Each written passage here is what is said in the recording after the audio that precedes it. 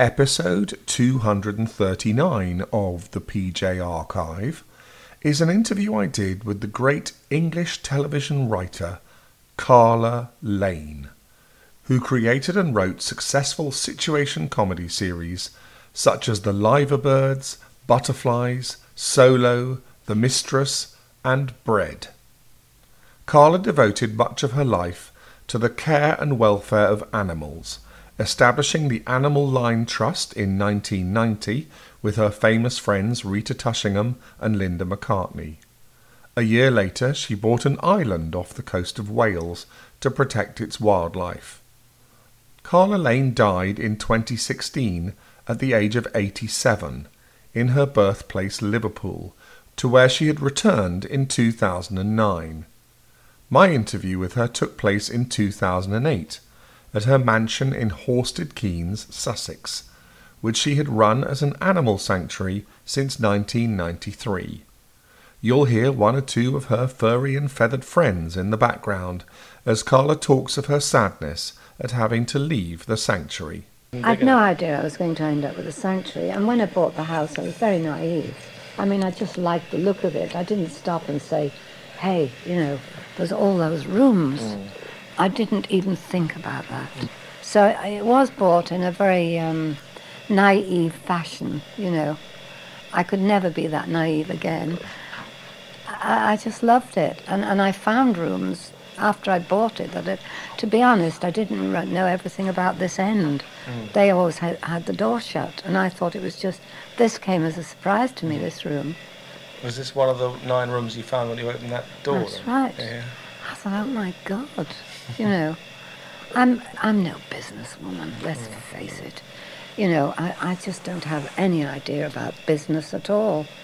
Many of your BBC programmes are repeated on satellite telly and so on, and presumably shown around the world sometimes. Yeah. Is that not enough to keep the place going? No, because they don't. The BBC hardly ever show my work. You won't see Bread on the television. Really? You won't see Butterflies. It's on UK Gold. You might see it on UK Gold. Well, they pay not really that much. They'd have to be on all the time. When did you last have a show on the TV, a sitcom? It's 7 years since I ended writing for the BBC. When all the new people came in, everything I knew disappeared.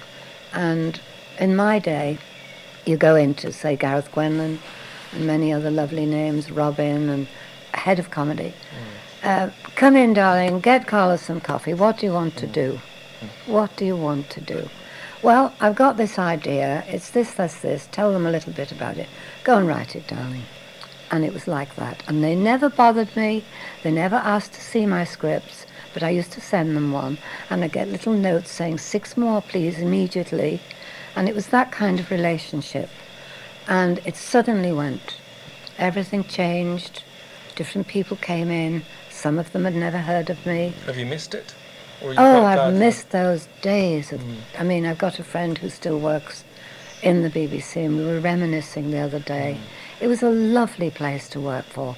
But now, it's very odd, because out of the blue, after 7 years of not wanting anybody, not just me, I was asked to go in and see the head of comedy.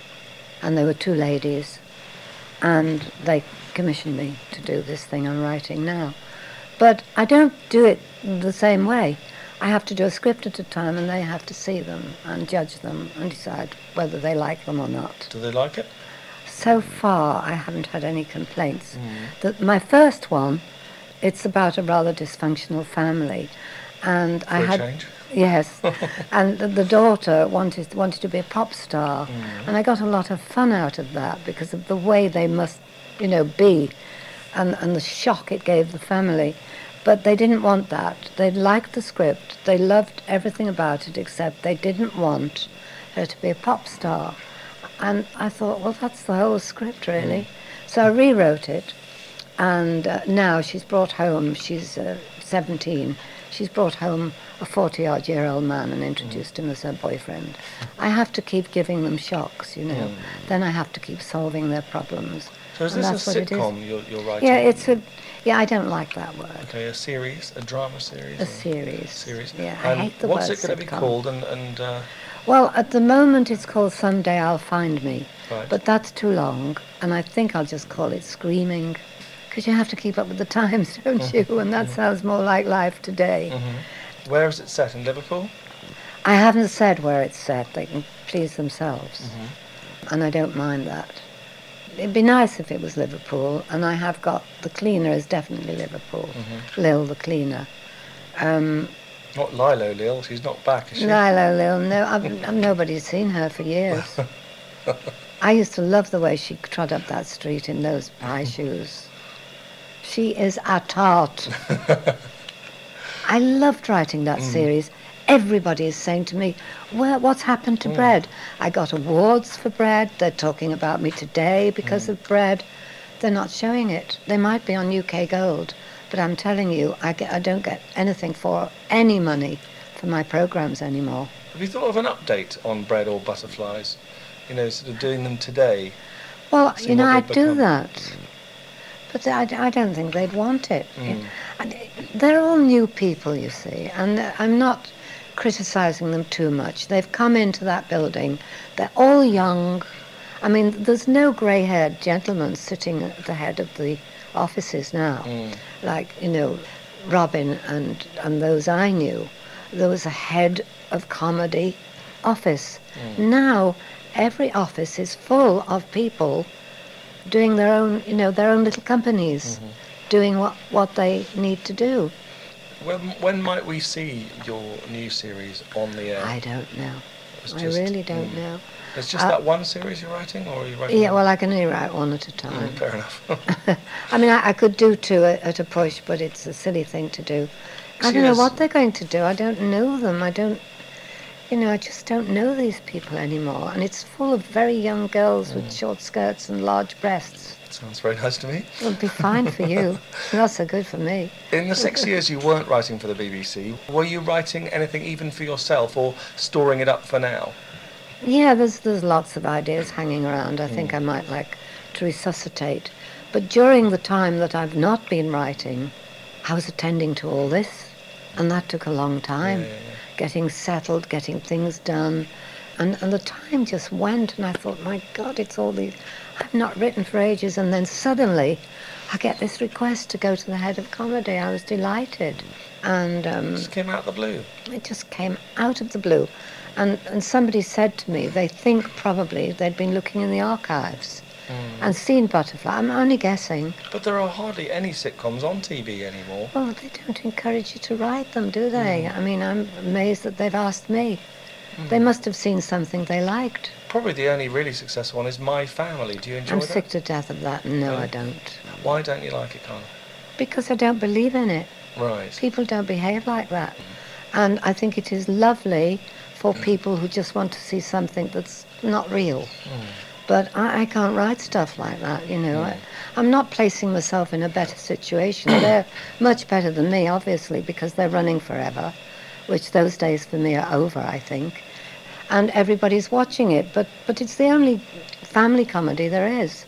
But I watched about 3 or 4 and I thought, I'm not interested anymore. But I think most people are. Well, obviously, they must be. How friendly are you still with some of the amazing actors you had in your shows? With all of them. We Are all you? keep in touch. Wendy Craig and Nicholas Lyndhurst. Every one of them, yes. Yes.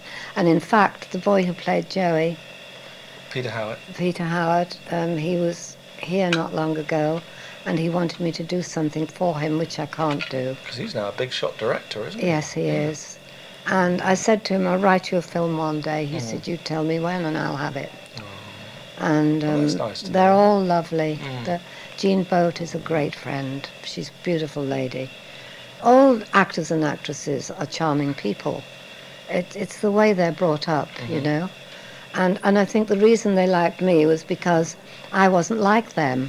They were sort of terribly proper and, you know, as I said what I thought. Although nowadays everybody does.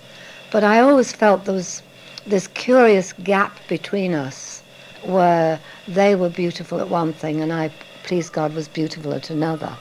But we all got on. I've never had a bad time in television. I've always been treated with enormous respect, and I've got some beautiful things that were given to me and, you know, said to me. And I hope It's not going to be like that, I know. I'm never going to be like that again at the BBC. It's full of little grey offices. It's glass everywhere. You sit in one room and you can see 2 miles away. Typewriters, screens. And the people are all young. But you'd write here anyway, wouldn't you? Oh, yes. And, I used to have an office in the BBC at my disposal, and occasionally I'd go in and do it there. But I like writing at home. One Laid would have back. thought that your life here would be fantastic material for a series situation comedy. It would, and it has occurred to me. But it depends what I do with it. If I took this place and brought in somebody real common, like the bread, they weren't really common, but there are other characters in it.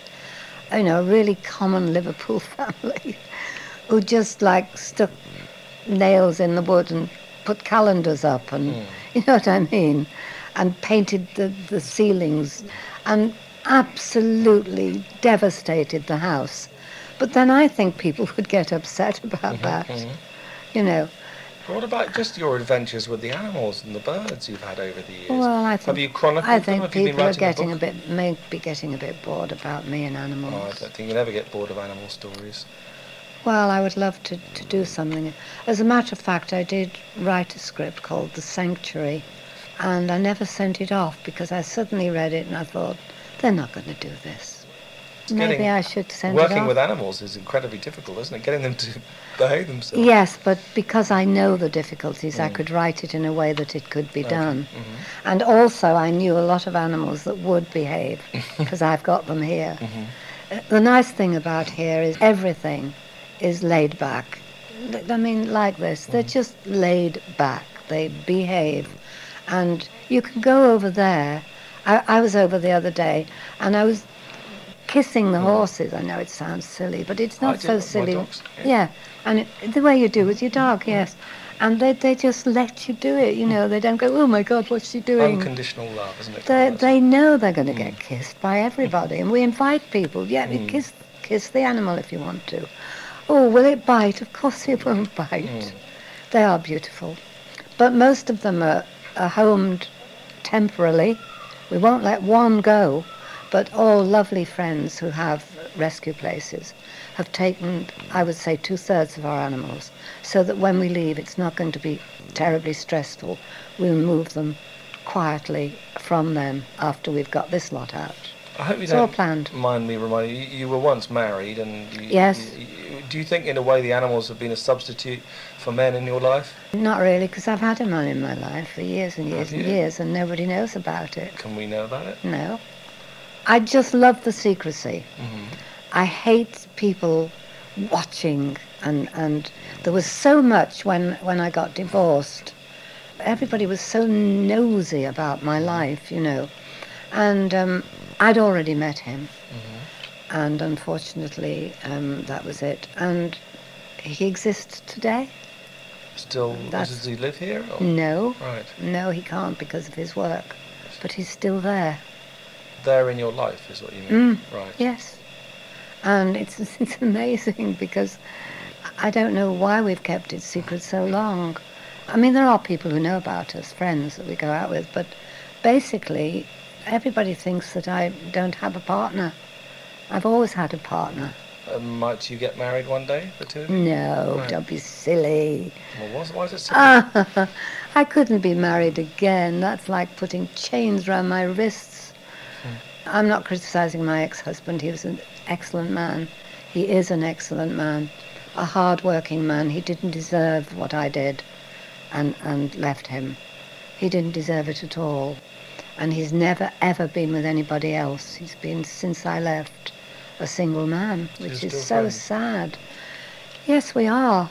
We don't, get in touch with each other. But recently, when somebody died that we both cared about, we met there. And of course, I've had tragedies in my family, and we have met at those times. And he's fine, we talk to each other, but he's still got my photograph, apparently. And it's all sad, but he hasn't made it difficult for me. In the beginning, it was worse than that, but he's been excellent, and he's just a nice man. What do you mean in the beginning it was worse than that? Well, men don't like to be told you're leaving them, do they, when you're married with children? Well, they were growing up then. You know, and we had rows and the way you do. Why did you leave them?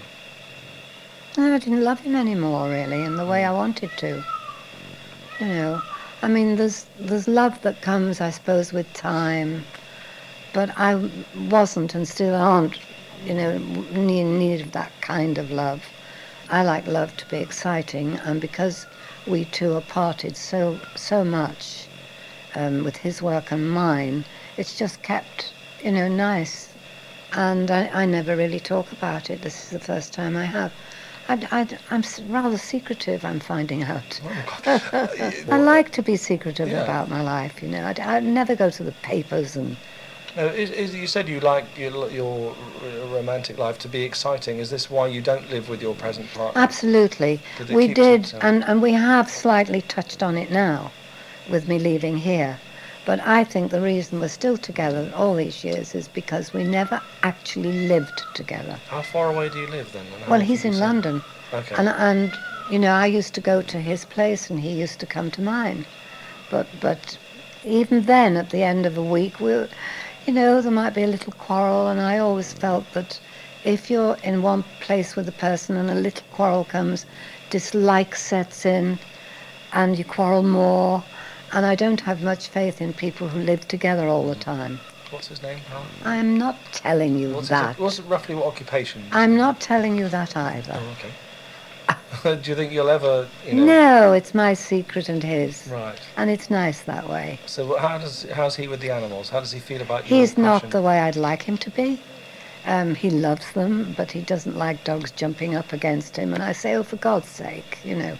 And these are the things that could destroy, you know, there's always something that can destroy a couple. Mm-hmm. And if I married a man who every time the dog jumped up on him, he backed away, I would soon want him gone. But because I love him, I don't subject him to that. I mean, he likes the animals, likes, not loves. And he's very full of admiration for animals, and like me, he enjoys watching a herd of cows in the grass, you know, so he just about makes the grade. No, it's fine the way it is. It's more exciting and a much happier situation for me, because I like being free, really. Is he a vegetarian? No. Right, which must be great with you, doesn't it? Well, no, and I'm not the kind of person that, you know, say, in order to get anywhere near me, you mustn't eat meat. I wouldn't do that. He doesn't really like much, but I always call him my carnivore, you know, and he goes mad. I don't mind him eating meat, but he doesn't eat a lot, and he would never eat it when he's with me.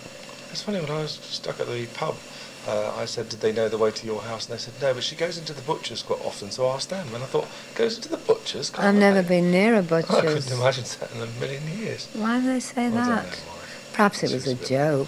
What a strange thing to say. Tell us about your children and grandchildren. Where do they live? Well, they live in Liverpool. We've had tragedies in the family, as you know, or may know. I didn't know that, actually, Carl. Well, Aragon, who was the son of my elder son. My son had a yacht, and they were on the River Mersey, and there were about 22 people on board, and a ferry collided with them, and Aragon was drowned. How old was Aragon? 3. Right. And Annette, his wife then, was swimming. Aragon could swim. Carl always teaches his children to swim. And he was smiling in the water. He thought it was great fun. But Annette was holding on to him, and the chain came between them, and she could never find him again. And she was found unconscious. The other one was Christopher, my other son's son. He was 15 and a half, nearly 16. And he came to stay with me a lot, and I loved him to bits. And he always said, you know, can I one day have I had a Mercedes, and I've got a picture of him with it. And one night he had a friend staying here, and there was a knock on my door at 2 o'clock in the morning, and his friend said, come quick, Christopher's dead. He was in this house. And of course I ran along the corridor in my nightdress, and he was just sitting in a chair, dead. It was just awful. I mean, I called an ambulance. The ambulance came pretty quickly. They worked on him for 2 hours, but he'd gone. And he was a beautiful, tall, beautiful-looking young man. And I kept saying, "What's wrong? What's wrong?" And they said, "We don't know.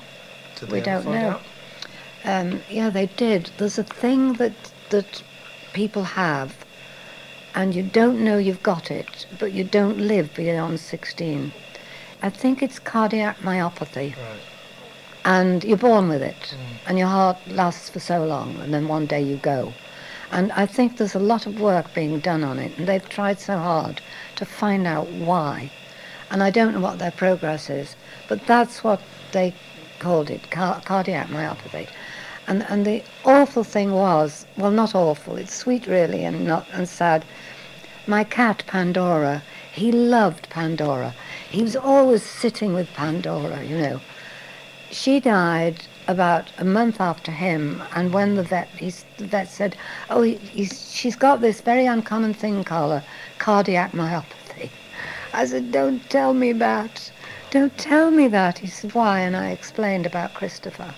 So it's like almost died of a broken heart, but in the same. Well, you'd died of the think, same yes, illness, you can yeah. put all kinds of Yeah, yeah. interpretations. It could be just fate. It could be the cat. I don't think the cat would die of missing someone. Dogs might do that. Yeah. I don't. No, it was just fate that they came together. And I thought to myself, what next? Both my sons lost a son. It seems so unfair, you know. Yeah. I still don't know, you know, what cardiac myopathy is all about. The heart just stops, and the scientists don't know why, and it's before they're 18, and they still don't know why. And so it seems so unfair, you know, because he was such a beautiful boy and full of so many things, but gone. And Aragorn at 3, what can you say? And so I've been through all those, you know, I've been through a lot of dramas, but, you know, not as bad as some people have had. Every time you've lost an animal or a bird here at your sanctuary, does it hit you really badly? Oh, I can't bear it. I lost Daniel 2 months ago, my 29-year-old cat. And he's been like, all these cats that are here came from London with me. They've been with my career, and they've moved here with me.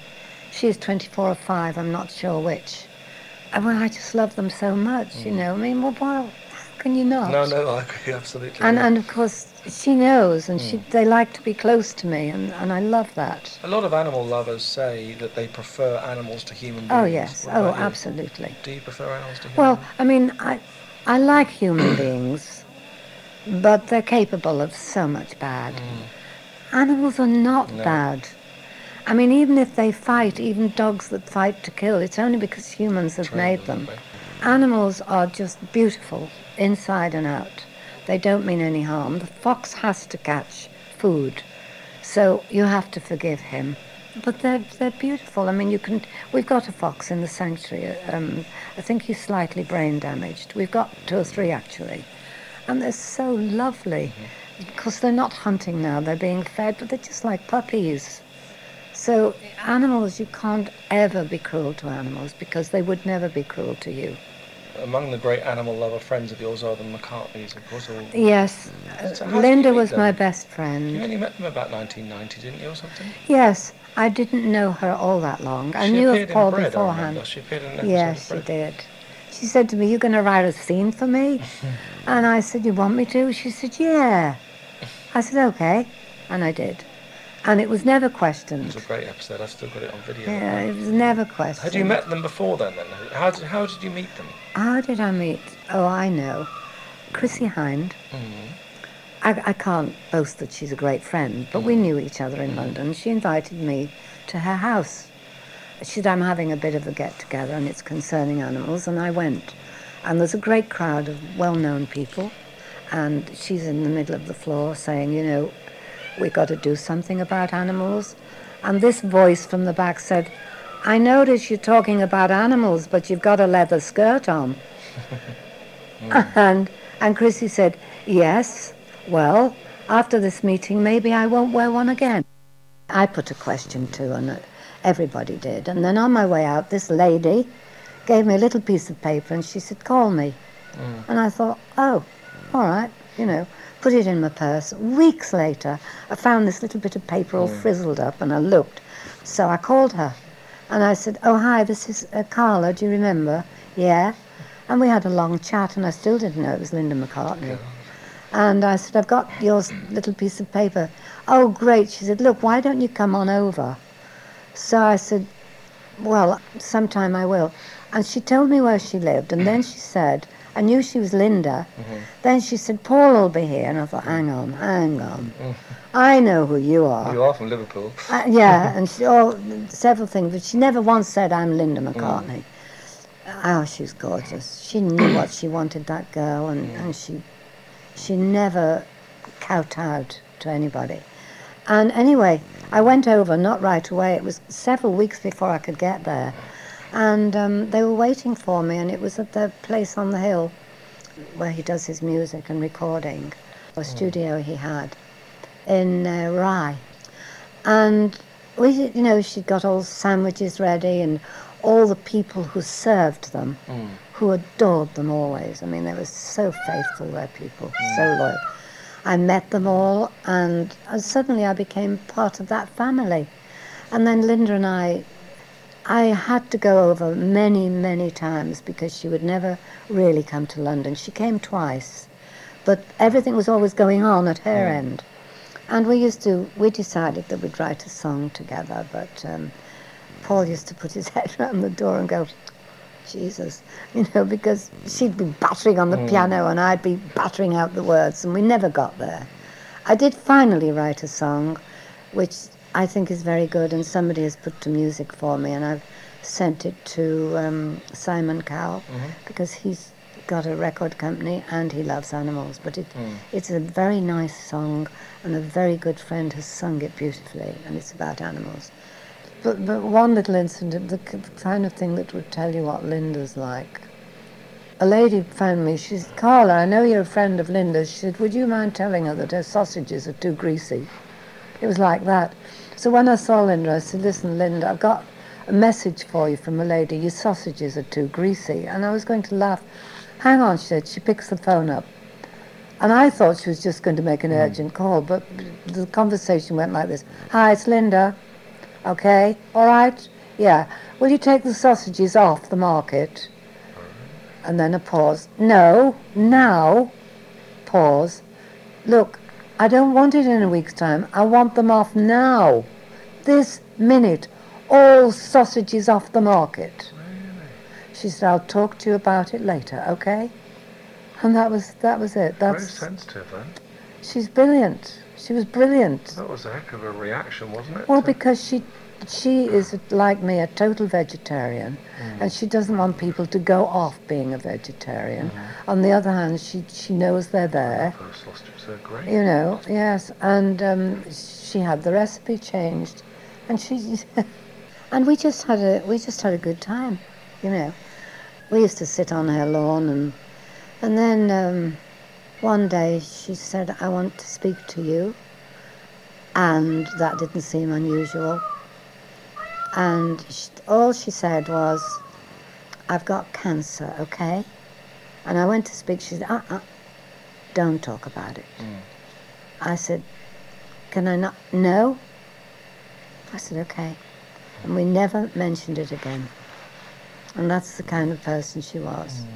And then, I just saw her getting paler and more gaunt the way people do. I've been a nurse, so I've seen it. And she rang me up and she said, look, we're going off. And I forget where they were going. And I know their places, but if I named one, it might be wrong. Listen, she said, you've got chickens, haven't you? I said, I've got thousands of them. She said, well, when I come back, I want 3 or 4, okay, to keep with mine. And I thought, well, she's coming back. So that was that. And then just at the end of the conversation, she said, I love you, Carla. And I thought, why would she say that? Anyway, she was dead 3 days later.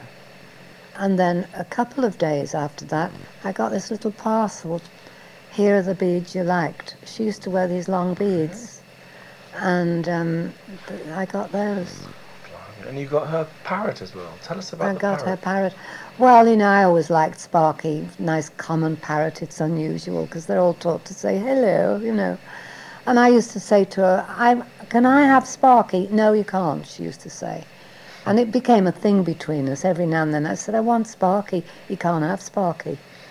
And it was a laugh, really. And then a big van arrived to my house in London, and in the middle was a cage with Sparky and with love from Paul. But her last words to me were, I love you, Carla. And it was in a friendly way, you know. Some people would be horrified at that, but she didn't mind saying I love you. She tells you, and you know how it was.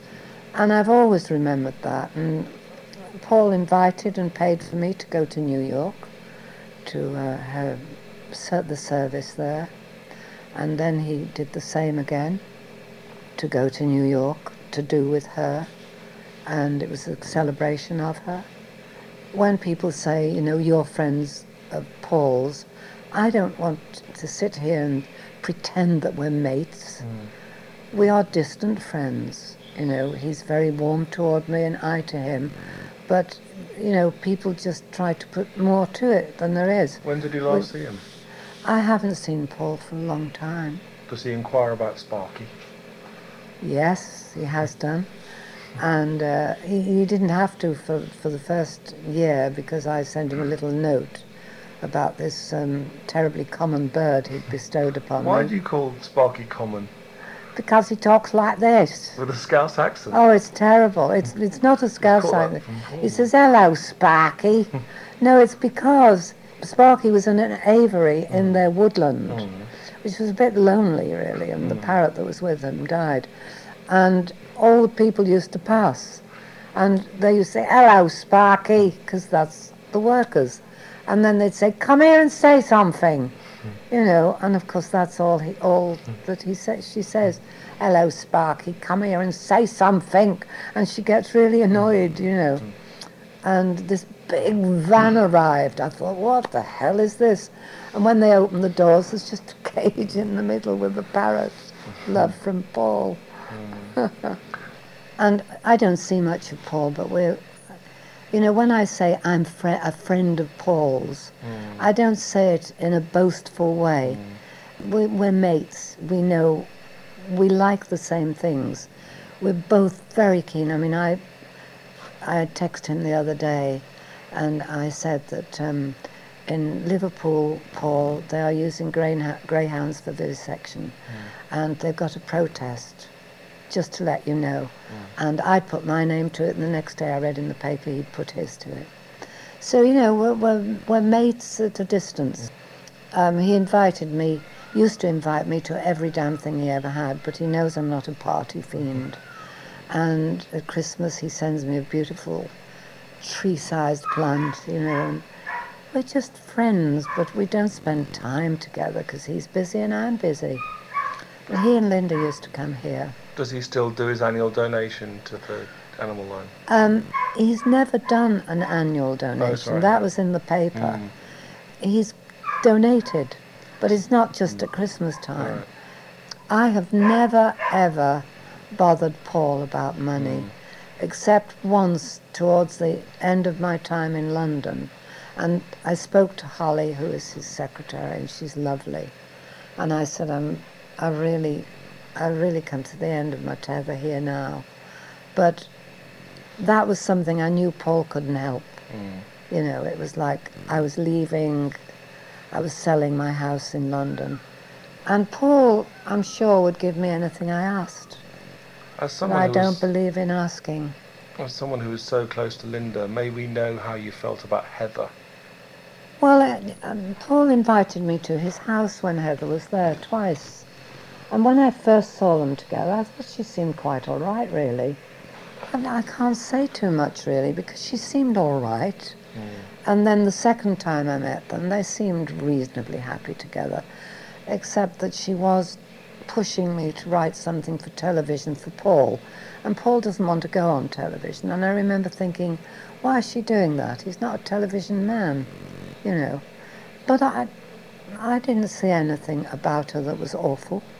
But then I wouldn't, would I? They'd only been married about 2 months.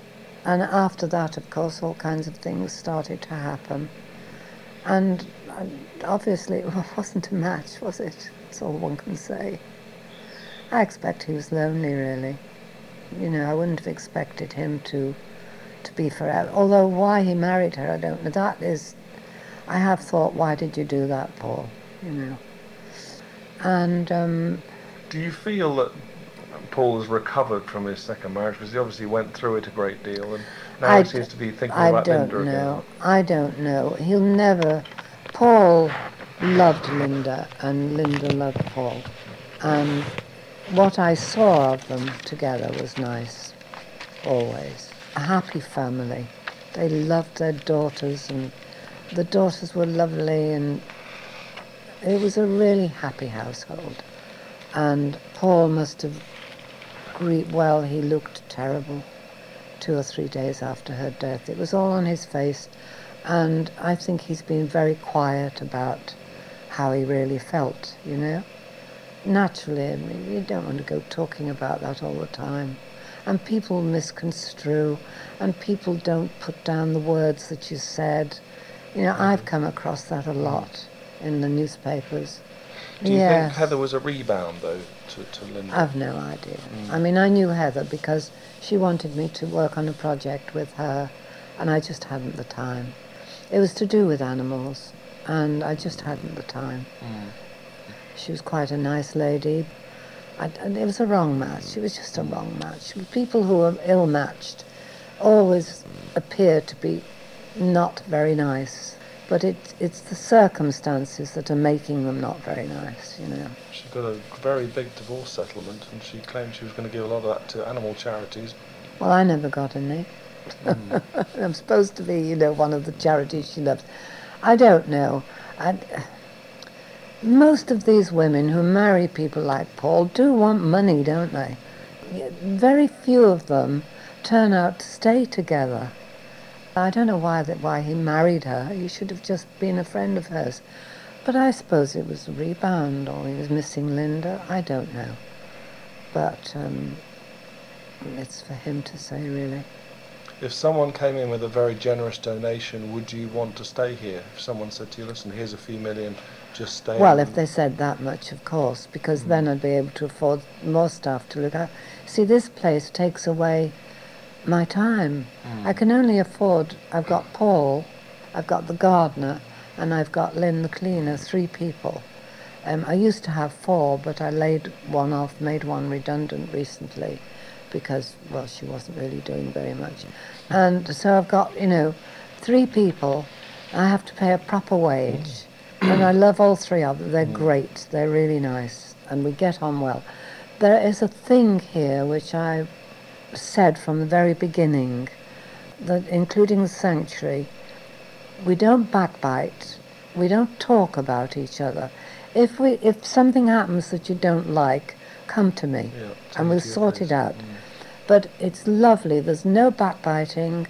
There's no nastiness. We don't talk about each other.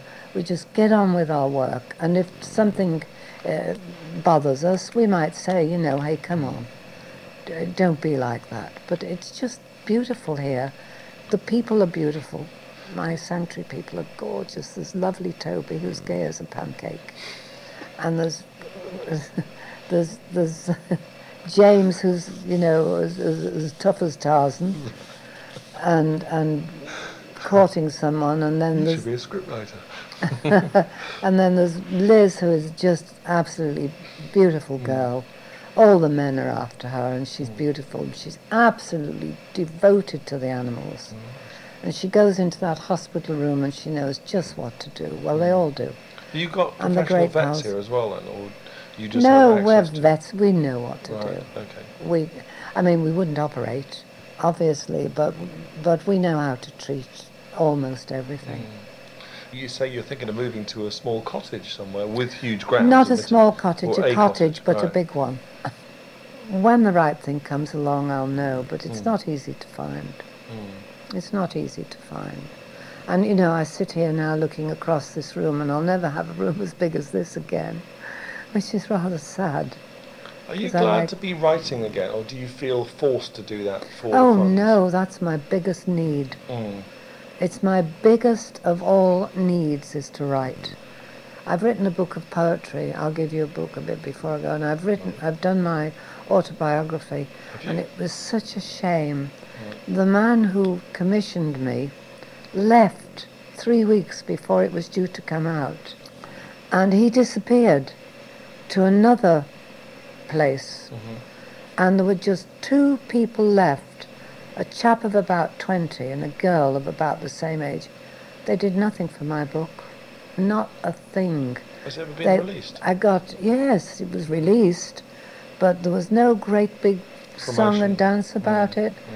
And it's done quite well in spite of that, but my agent is absolutely so upset that she's going to rebirth it, because I'm quite proud of that book, and the few people who got it just loved it. What do you think you'd have done with your life if animals hadn't been a part of it? I just have written all the time. Because as a child, at school we used to have a big open day for parents. And they used to have huge boards everywhere with things the children had done. And there was a prize for the best. And there were beautiful things. They knitted things, crocheted things, embroidered things. And, of course, on the day I hadn't done anything, had I? I didn't knit and embroider things. I was busy nursing mice and saving beetles. And, I thought, I'll get into trouble. I'm not doing so. I wrote a little tiny poem about 5 lines, and it won. I couldn't believe it. It won the prize. Do you think that gave you the confidence to go ahead and... No, I've always been... a natural... Yeah, as a child, my mother told me that I used to be just a little bit different from... because she had my brother as well, and my sister Marna, who's a great mate of mine. And she said that when I spoke, I always spoke in a sort of, she called it a flowery way. She said, you always spoke in a flowery way.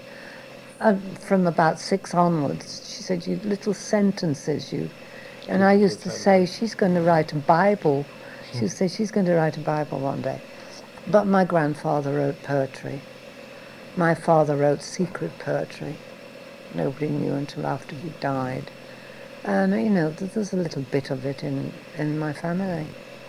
But I love words, and I can, you know, if you said to me, I'll give you a quarter of an hour, I want a little poem about animals, I would do it. But I'm hopeless at everything else, let's face it, you know. Do you think you've still got some good work in you? Oh, yes, of course. The disappointing thing about the papers is that they've spread my age around, because people think, oh, well, she's old, you know. I'm not old in my mind. No, but, you know, you always imagine a 70-year-old woman to be what 70-year-old women usually are. I don't think I'm like that, and I just feel that it's a shame, but they must do it, you know. They've got to mention your age, and a lot of people are already saying to me, I had no idea you were that old, and I cringe, you know what I mean? I just feel that mentally I'm much younger than my age. I expect the animals keep you young, don't they? Because the physical, you've got to look after them all. Animals are lovely. I think she's heading your way, so we keep her away from the material. Animals, I suppose they do. I don't know, really. My mother died when she was 75, and she looked about 45. Do you want to live to a ripe old age? Of course I do. I've got lots to say, as you've gathered. Oh, good. I'm glad you have. And in many decades to come, hopefully, when you've left this planet, do you want people to remember you for your writing work or for the work you've done for animals? I don't care. If they remember me, it'll be nice. If they don't, it doesn't matter. But, you know, I'm not that conceited that I think people should even remember me when I've gone, except my family. And death terrifies me because I'm claustrophobic. Yeah, well, get put in the sea or something, I don't know. Do you know what I mean? Yeah. Well, I'm certainly not going to be buried. I've made that clear. I don't like the idea of the cremation. I've said to my sons, can you not put me in a basket and put me on my little... I bought a little island many years ago off the coast. Yes. You still own that? St Tudwells, oh yes. And I said, could you not put me in a basket and let the seagulls take me, you know? And they said, oh, Mother, don't be so insane. We can't do that. I said, I'd much prefer it, really. And all you've got to do is stay away from the island for a year and I won't be there. And we've laughed about it, you know, and they say, oh, don't talk like that, and they get really upset. I don't know what I want, really. I don't want to be buried. I don't like to be burned. So what else is there? The sea? Oh, no, I'm Tossed in the sea. claustrophobic. I suppose it's the I same can't thing, yeah. breathe under the sea, can I? We'll just put you in a big explosion. Send you in a rocket up. Send me yes, put a You won't rocket. I don't know. Whatever they do, they'll do it well. And I don't think of death yet because all my family have lived till well over 80. Tudwells. Is it near Anglesey or something? Yes, it's off the coast of Anglesey, and it's a beautiful bird wildlife place. So it's not inhabited And then? the chough, which disappeared, came to my island, and now there are lots of them, but, you know, there were 2 or 3 on my island before they had come back. It's just a place where everything... It's got a spring, you see, which is brilliant, because they couldn't have lived, the animals, if they didn't have water. The sheep that were on it when I bought it died about a year after. They were all very old. I think there's 3 left. Soy sheep living on it. You bought it without seeing it, didn't you? Oh, yeah. Because my son rang me up, Carl rang me. He said, hey, Mama, there's an island for sale. Blah, blah, blah. I said, well, why is it for sale? Well, this aeroplane saw all these dead animals on it. And the lady had not sent them food or water, and all the deer died. Although there was water there. But when I see it, it's too steep for them to get to. Birds could do it. And it was all like that. I said, buy it, Carl. And he came back, he said, I'm having a bit of trouble because somebody else wants it. I said, well, offer some more. Oh, those lovely days of being rich. And he did that, and he said, we've got it. And then I went to see it about 2 months later because we were in rehearsal. And I love it. It's beautiful. And I put a big notice on. Nobody's allowed to go near it because There's no people living there at all. Oh, no. There's a little old falling down church there, which Carl has made really nice. And people are not allowed to go on it. It's strictly for birds. Now, what about Dame Carla Lane one day? Many people think you're well deserving of it. Well, I don't know. Serious. That's for people to, you know, whoever decides you're a dame. I got my OBE to such a surprise. I sent it back, sent it to Tony Blair. You did. And he was very nice about it. I said, you know, you have been talking about Mr. So-and-so, who, you know, was a vivisectionist, and he's been given an OBE. I don't think vivisectionists should get OBEs, but that's my opinion, so here's mine back. And he wrote back a lovely letter, and he said, thank you so much. I'm sorry you are returning your OBE, and I shall look after it for you until you change your mind. Oh, sweet. It was a lovely Personal letter. handwritten letter, was Yeah, it? personally from him. And I wrote him back. I wrote back and said thank you, and that was it. Nice. And when did I want my OBE back? There was a time when I wanted it back. It was live exports, which my grandfather fought all his life, and it was in my blood to fight them. And I needed my OBE back for something or other. Oh, Tony Blair had gone, and this Prime Minister, so it's that recently. I wanted it back because Tony Blair had gone, and I felt I needed it back. Did he write? And yeah, he sent it back with a nice letter. Really? Yeah. Gordon Brown did? Yeah. It's very nice. I don't know where the hell it is now. It's probably in there. I don't know where it is. So you got it back? Yeah. I don't know why they gave it to me properly. I think my television work was very popular in those days. Huge. People were liking it. The people you see that one talks to now, they were too young then, and they don't know my work. And I think the reason they've called me back to the BBC, somebody's found a script and said, oh, Butterflies, did she write that? Oh, I'm It imagining can't be all good this. quality writing, though, can it? That's the thing. Well, I can't write rubbish. I mean, I can't boast about too much. There are only two things about me of which I'm proud. I love animals, and they love me, and that is satisfying to me. I would die for an animal because they have no malice. They have nothing bad to say about you, even if they could talk. And they're grateful for everything you do. And they're just beautiful things, even those that bite. They have a fear. You have to accept that. But I don't know what I want to do about that. I mean, my OB is very nice, but I don't use it. You know, If Gordon Brown's and I've just been writing- given a big award last year by the RSPCA, the highest they've got. I don't even know what it's called.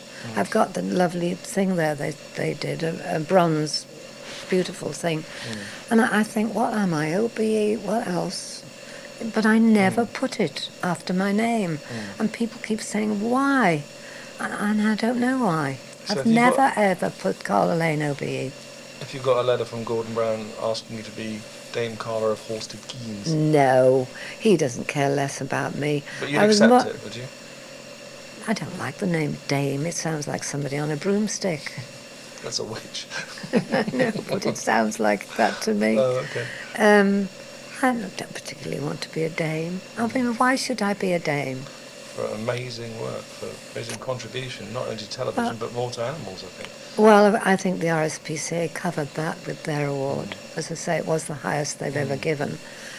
Finally, was Carla, very let's nice. have your favourite animal stories from your time here. Well, there's one. We have a sparrow which doesn't have any legs. I don't know whether you can imagine a sparrow I'm without just legs. trying to, actually. But go on. And he was brought in, and we thought, what can we do with this? I mean, he's no life. So we decided that the only thing to do was to try and make him feel wild again. And we have, it's empty now because they've been home for when we move. But it was an aviary with all kinds of birds with all kinds of problems. Some had lost their feathers, some were lame, some had broken wings, there were a couple of blind pigeons. They were all in together, and we decided to put him in there, and we thought, what's he going to do? I mean, once he flies, what happens? That little bird built a little platform of his own, and finally built about 3 more, and he flew from one to the other. Goodness. Now, they're not platform building birds, and yet that's what he did, and we've still got him. And he's no legs, and he What's his flutters name? around and lands and lands.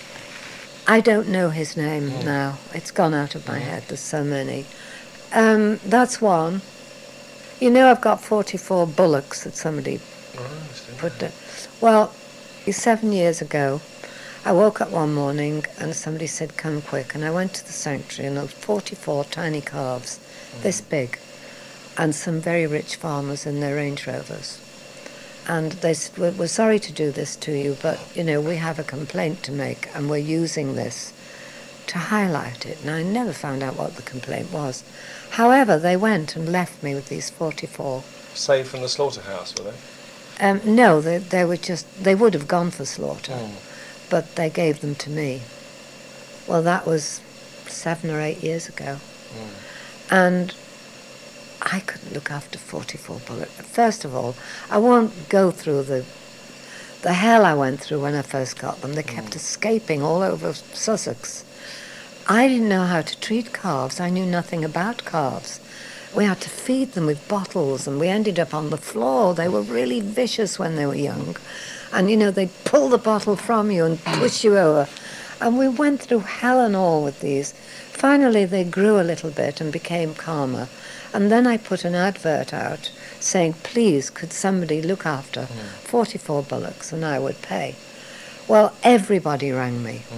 But I just know when they're not right. And then one man rang me, and I knew he was right, and he lives 5 minutes from here.